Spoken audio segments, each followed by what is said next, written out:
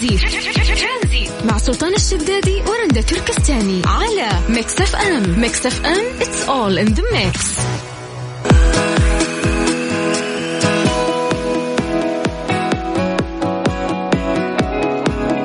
مساكم الله بالخير، هلا وسهلا فيكم في برنامج ترانزيت. معاكم أنا رندا وزميلي سلطان.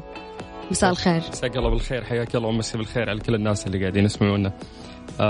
موضوع جدا خطير وقاعدين نتناقش عنه أنا ورندا. فهذه دراسة تتكلم عن انستغرام أحد أسباب الاكتئاب بين الشباب. يقول لك أجرت العديد من الدراسات على رواد مواقع التواصل الاجتماعي تتعلق بالتأثير السلبي لها نتيجة نشر صورهم الشخصية، وكانت أكثر النتائج بروزا هي الانستغرام، وهو السبب الرئيسي للاكتئاب من جهة ومعالج له من جهة أخرى، بالإضافة لكون الموقع قد يكون مصدرا ماديا لكثير من الأشخاص.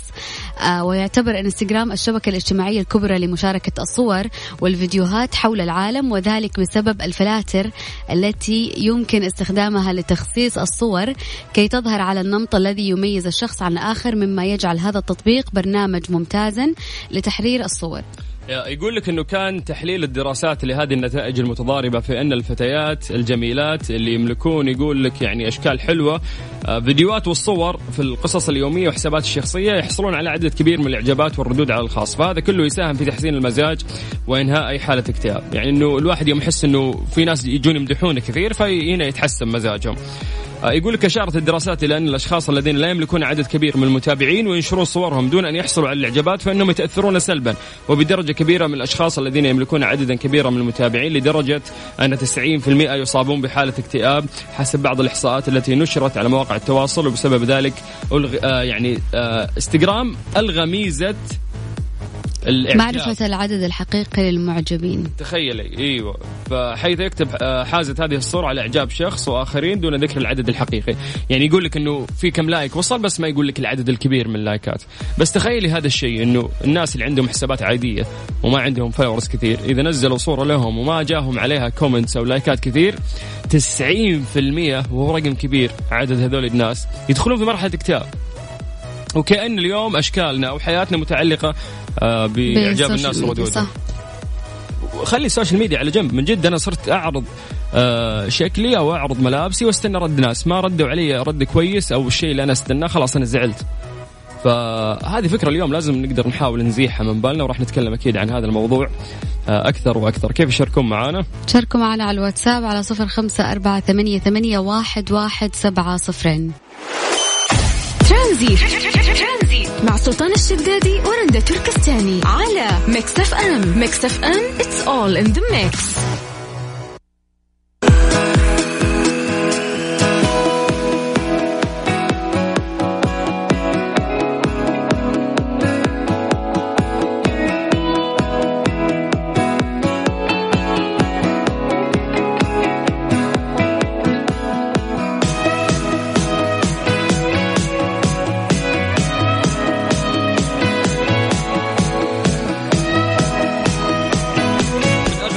القصص اللي أنا سمعتها، في عروسة سعودية قررت أن هي تخبي مجوهراتها اللي أهداها لها زوجها في ليلة زواجها داخل الدجاجة مجمدة. يعني شفت الدجاجة اللي نحطها في الفريزر هذه، قامت شقت الدجاجة وحطت مجوهراتها داخل هذه الدجاجة.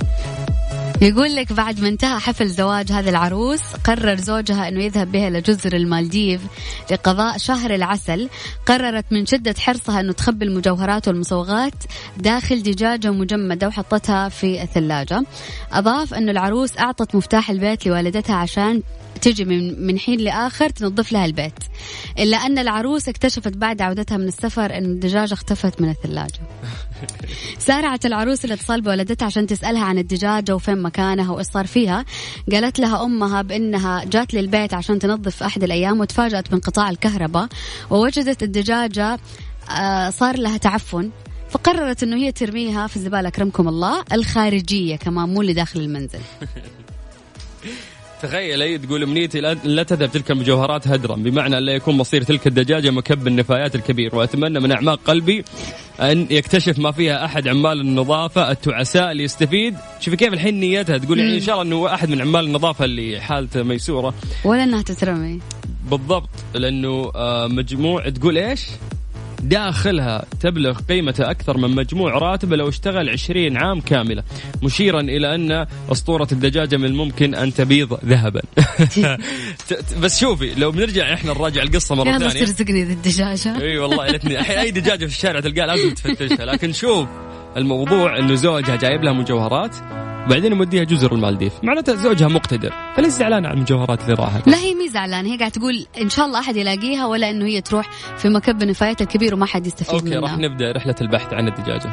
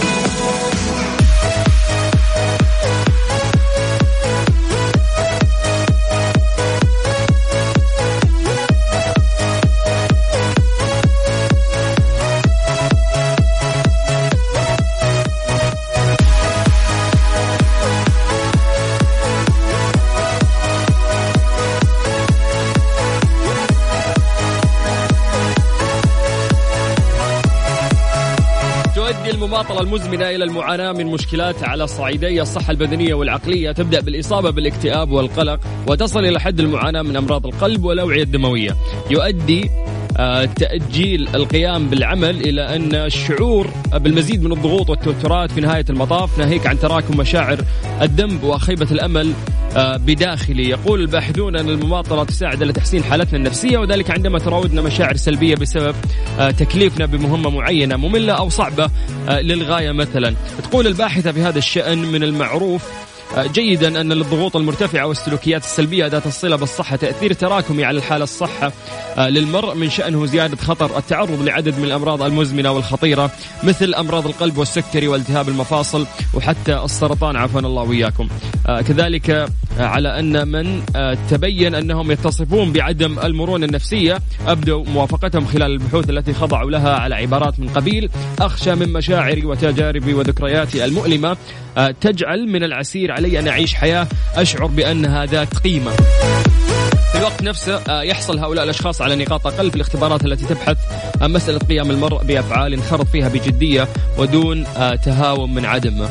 الآن كيف يمكن لنا تطبيق هذه الدروس المستفادة للتخلص من المماطلة في حياتنا اليومية؟ يعني المماطلة هي أكثر شيء ممكن يسبب مشكلة في حياة الشخص، لأنك إذا أنجزت وقتها راح تخلص، لكنك إذا ما أنجزت وقتها راح تتراكم عليك. إحنا ما نتكلم عن كثير أشياء قاعدة تتراكم، لا الموضوع نفسه أنه أنت لو أنجزت في وقته راح يكون سهل ويسر ولين، لكن إذا ما أنجزت في وقته نفس الموضوع هذا راح يصعب، ناهيك على الأمور الثانية اللي ممكن تترتب عليك وعلى الأشياء اللي راح تكثر في حياتك أكثر وأكثر. نقول أنه في ضوء أنه ربما لن يتسنى الكثير منا الالتحاق قريبا بدورة لمعالجة تلك المشاكل عبر الحضور، يعني أنك تخضع خلينا نقول لأسلوب العلاج بالقبول والالتزام، وأننا حتى قد نسوف ونماطل في الاستفادة من فرصة دور كهذا. طيب اليوم كيف أنه إحنا نعالج مشكلة خلينا نقول التسويف، العلاج بالقبول بالالتزام؟ اليوم كيف نكون نحن ملتزمين فعلا؟ يعني كل شخص أكيد حتى اللي ناجحين في حياتهم اليوم وكونوا أشياء كثيرة في حياتهم وقدروا يوصلوا للأشياء اللي يبغونها، كلنا نشترك في هذه الصفة أنه إحنا مرات نمل، ما أبغى أخلص الشغل اللي عندي، تبغى تأجله، مو وقته، مو نفسيتي الآن أشتغل. كلنا نحس بهذا الشعور، ولكن كيف نقدر إنه إحنا فعلا نتجنب هذا الشعور ونضغط على نفسنا ونقول يلا لازم أنا أسويه، لأن إذا ما سويت الآن راح يصعب بكرة، فأخلص اليوم هو سهل عشان ما يتراكم علي بكرة ويصعب. فنبغى يعني تشاركون معنا تجاربكم بس بخصوص هذا الموضوع. عشان تشارك معنا الموضوع جدا سهل، شلون يا رنده؟ ترسل لنا على الواتساب على 0548811700. طبعا هذا عن طريق الواتساب، بس تكتب كلمة ترانزيت راح نرجع نتصل فيك. كيف تتخلص من التسويف؟ نبي نتكلم عن علاج بالقبول والالتزام زي ما قلنا على 0548811700. مسج واحد عن طريق الواتساب، بنفسي راح أرجع أتصل فيك تطلع معنا في برنامج ترانزيت على إذاعة ميكس أف أم. ترانزيت مع سلطان الشدادي ورندا تركستاني على ميكس اف ام. ميكس اف ام it's all in the mix. ابو فيصل يا عيون، مساك الله بالخير. مساك الله بالنور، يا مرحبا. يا هلا هلا هلا هلا، كيف حالك؟ بخير الله يسلمك ويعافيك. كيفك يا رندا؟ بخير الله يسلمك، هلا وسهلا، تفضل. اليوم رندا ما انت زي العادة. ليش بني؟ يعني العادة سواء اكتب او حاجة زي كذا. هو كذا بداية الأسبوع يوم الأحد كذا لازم أحب أبدأ أحمل بداية الأسبوع القادم. اوكي. عشان نشوفك الأسبوع الجاي. لا مو الأسبوع الجاي أصلا، أنا قلت الأسبوع الجاي، أقصد الأسبوع ده. نتكلم على ملايين سمعوك. طيب قول، اليوم جالسين نتكلم عن الإهمال والتسويف. يا أنا عندي قصة يعني مضحكة وشوية محزنة على طاري التسويف. يعني قبل مدة طبعا وأنا أتمرن جاتني إصابة، ألم شديد في رجلي طال عمركم، وغلط وسألت الناس وكل واحد كان يفتي من راسه بشيء معين. طبعا أنا عشت تقريبا أسبوعين تحت تأثير التسويف والخوف من الطبيب. طبعا رحت للطبيب، طلعت الإصابة تحلف، وبس كان يعني حتى علاجه سهل جدا. أكيد قال لك إنه أنت لو ما تأخرت كان حلت يعني السالفة بشكل أسرع. يعني في إصابة ثانية في يدي فعلا، قال لي يعني حتعيش مع الألم فترة طويلة أو حتتماثل الشفاء يعني بنفسها، لكن لو جيت من أول ما تعرضت للإصابة كان يعني أقل من أسبوعين أنت يعني تعيش حياتك بدون آلام. فالتسويف كان ممكن بيوديك في داهية يعني لا سمح الله. يعني التسويف مشكلته إنه يعني أنا شخصيا كنت بسوف من موضوع الخوف، إنه خايف تكون عندي مشكلة يعني أكثر من ما أنا متخيل. يس. طيب وصلت وجهة نظرك يا أبو فيصل، الله يعطيك العافية والحمد لله على السلامة. الله يسلمك. نصيحة أخيرة لمقاومة التسويف، طال عمرك أي شيء تقرر تبي تسويه اكتبه، لا تقول والله أنا حاسوي، لا اكتب، لأنه اللي في العقل يظل في العقل، واللي في الورقة حيظل في الورقة قابل للتنفيذ. لا بالعكس، عندك اللي في الورقة أقرب للتنفيذ. اسمع رند تحب التسويف عشان كذا قاعدة تضحك، فيلا شكرا يا أبو فيصل. الله يسعدك. بس شوفي التسويف لعبتي اموت في التسويف. بس هو صادق يعني موضوع انه انت حتى الخوف، هو قال انه ما رحت عشان الخوف مرات مو بس من الالم انك انت تزور طبيب، الخوف مرات بانه احنا نواجه المشكله اللي عندنا او الموضوع او التاسك اللي عندك اللي انت لازم تخلصه، فانه لا ما راح ينتهي، راح تواجهني صعوبات، فهذا حتى خوف يخليك تاجل. كل ما تاجل اساسا يكبر حجم المشكله ايش ما كان، سواء ضرر صحي او ضرر نفسي عليك انت او حتى ضرر مادي. يس. اليوم قاعدين نتكلم عن التسويف، كيف انه انت تعدي هذه الامور، نبغى نتكلم عن تجارب واشياء تحسون فيها بخصوص هذا الموضوع. كيف يشاركون معنا؟ ترسل لنا على الواتساب على 0548811700. كلمة ترانزيت عن طريق الواتساب، ارجع اتصل فيك. ترانزيت لغاية 6 مساء. ترانزيت مع سلطان الشدادي ورندا تركستاني على ميكس اف ام. ميكس اف ام it's all in the mix. علي اهلا وسهلا. ايوه الله يحييك. ايش الاخبار؟ والله اخر وناس، انت كيف حالك؟ امورك تمام؟ بخير الله يسعدك. انت مستحيل هالصوت يسوف، طاقة عندك ما شاء الله. لازم نعيش اللحظة، ما ينفع الكلام ده. بس ما قال المتصل اللي قبلي رندا اليومين هذه مروق المانجا يعني ما يأكلف مرة. طيب ايش بكم اليوم عليه؟ خلونا في التسويف برضو حلو. التسويف هذا ترى احيانا يسبب لخبطة. انا عندي قصة بسيطة حصلت لي. ايوه ادينا القصة. ايوه، فاول ما رحت ابتعاث انا طبعا مرافق قبل لا تجيني البعثة، فاغلب الناس يا ابوي انت مرافق ما عليك في وقت والمبتعث لسه ما لقي قبول، انت ليش تتعب نفسك والكلام ده كله. انا حبيبي ما عندي الكلام ده، ابى اضمن قبول رقم واحد، بعد كده ما عندي مشكلة. فكان هدفي اول ما رحت انه ايش اجيب قبول له مشروط باللغة، بعد ما اخذ القبول خلاص انا اضمن اغلق اللغة في شيء موجود وجاهز. فمن الشيء اللي حصل الحمد لله توفقت، القبول جاء بدري، خلصت 9 شهور ومشيت الامور ما فيها ما يكون. الشاهد في الموضوع انه خلصت ورجعت بقبل ماستر اموري تمام. في المقابل في مرافقين كانوا معايا يا ابويا ما عليك في وقت اصبر ما اصبر، والله في اخر سمستر يعني تخلص وهو جاء له قبول، الملحقين قالوا له فرصة سعيدة، المبتعث الأساسي خلاص ما بيجي له شيء، وبالتالي ما حتقدر أنت تخلص حتى نصف المواد عشان احنا نقبلك في البعثة، وفرصة سعيدة يعني تيريريريري زي ما رحت جيجي راح ورجع من دون شهادة. ليش؟ طب من غير شهادة في وقت عارف يعني يجلس يقعد يلعب بلوت، ياكل كبسة شوية، يلعب بلاي ستيشن، أنا مرافق ما أفرق معايا، أسجل في معهد، أفصل متى ما أبغى أرجع. هذه كلها تسويف على إنه في وقت، لسه في وقت. والشيء الثاني كمان أنا في رأيي الشخصي إنه هذه ثقافة تكونها في نفسك، عارف يعني عندك دافع ألم ودافع لذة. إيش اللذة اللي تحصل عليها؟ إنك أنت لما تخلص الشيء بدري أقوى من الشيء إنك الألم إنك أنت لو ما خلصت. وبالتالي أنت لما تخلص بدري وتعرف السعادة اللي تحصل عليها، فبالتالي كمان حتى تنبسط تقدر تكافئ نفسك إنه أنا والله اليوم أبغى أقوم بالأعمال المنزلية أول بأول. وفي كسل، في تعب، في مدري مين، تشد على نفسك فجأة تحس نفسك في المود، خلصت شغلك آخر حلاوة، كافأت نفسك مثلا بمعصوب بالقشطة ولا مو في ساعة ونص، أمورك آخر حلاوة.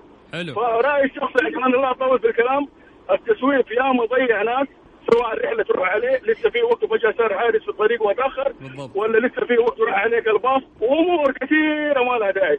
فكون ثقافة إنك أنت لا تسوف، خش في المود على طول، خلص شغلك، حتحصل على شهادة أو تحصل على شيء كويس بعد ما تخلص، وبعد كده أصلا يصير بالنسبة لك عادة إنك ما تسوف ولا تأجل أي حاجة وتحصل على المتعة وأنت أمورك آخر حلاوة. عرفتوا شلون؟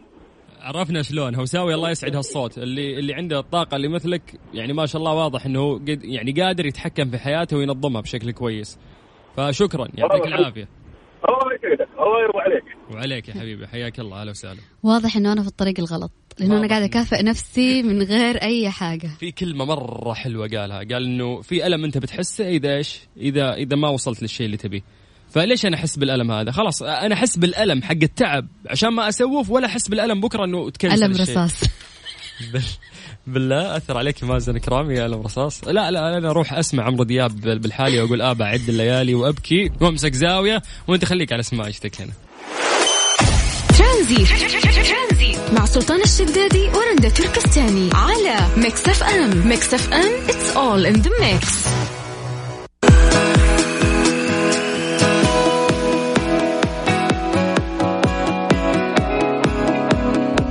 أوضحت دراسة نشرت في مجلة الطب النفسي أن الذين يخلدون للنوم باكرا ويستيقظون عند الساعة 6 صباحا أو قبل يقل لديهم خطر الإصابة بالاكتئاب بنسبة 25%. ممتاز. هذا يلخص كلام كنا نقوله كثير، أنه الشخص إذا نام بدري واستفاد من نومة الليل راح نفسيته تتغير وراح يشعر بفرص أقل، يعني خلينا نقول من الناس الثانيين بالاكتئاب. راح تسعى لرزقك، خصوصا إذا أنت شغال، لأنه شغلك راح يكون الصباح. إن شاء الله ربي يعني راح ييسر لك أمورك في كل وقت، ولكن دائما نعرف أنه الصباح إذا اجتهدت فيه راح تتيسر لك أمورك أكثر، لأنه هو الوقت، خلينا نقول هو الوقت وقت العمل يعني. ففي ناس يأجلون العمل لين الليل، وهذا الشيء غلط. وفي الآخر يعني إذا نمت بدري، ويقول لك إذا زانت نومتك زانت أخلاقك. إذا نمت بدري وصحيت بدري راح تكون مروق، عكس إذا نمت متأخر ومضطر إنه أنت تصحى بدري عشان الدوام. بالضبط. أرقام تواصلنا على 05488111. مسابقة نرجو الانتباه مع سلطان الشدادي ورندا تركستاني برعاية مصر للطيران. Let's fly على ميكس اف ام.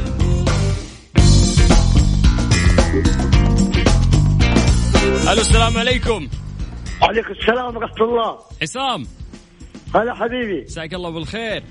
الله يمسيك بالرضا والعافية. كيف الحال؟ عساك طيب؟ والله بساعدك الحمد لله. طيب عصام، أنت شاركت معنا اليوم ما شاركت قبل حوالي كم يوم، يعني قبل 3-4 أيام. طيب شو اسمه، أنت من أي مدينة؟ من جدة؟ من جدة الله يسلمك. طيب كيف كان يومك؟ والله الحمد لله يوم ممتع إن شاء الله، وأقبال الجميع يا رب العالمين. يا رب إن شاء الله. متى آخر مرة فرحت؟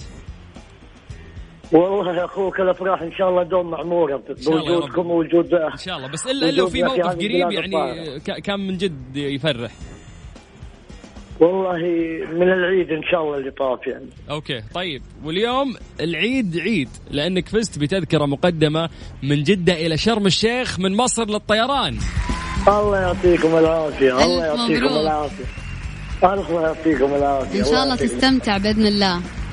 بإذن الله إن شاء الله، وكل السامعين يا رب العالمين. الله يسعدك يا حبيبي، تاخذني معك.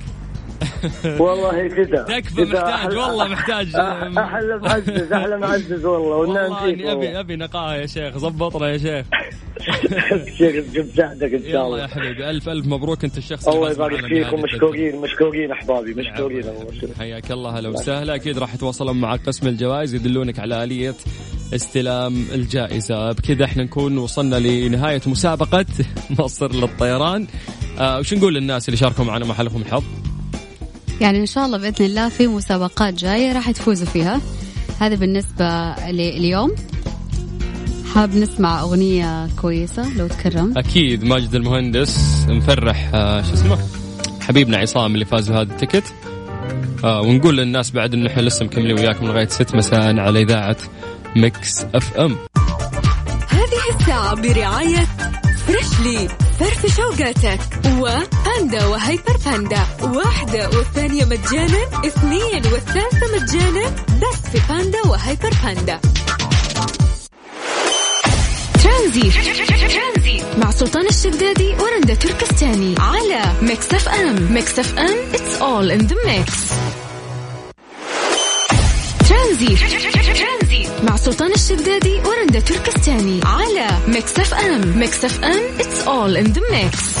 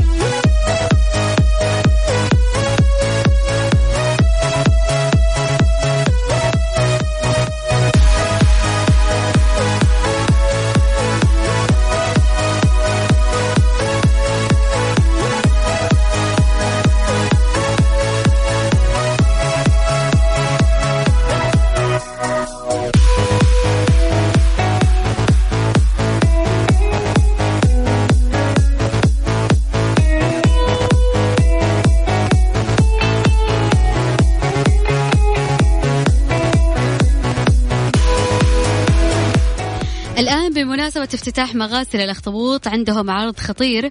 غسل سيارتك مرة والغسلة الثانية مجانا داخل السيارة وخارجها إلى نهاية شهر مارس. غسل سيارتك وارتاح في غرفة الانتظار مع كراسي الاسترخاء.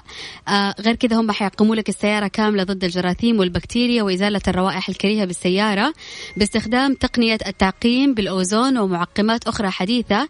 تقدم هذه الخدمة مع تلميع داخلي بأسعار منافسة.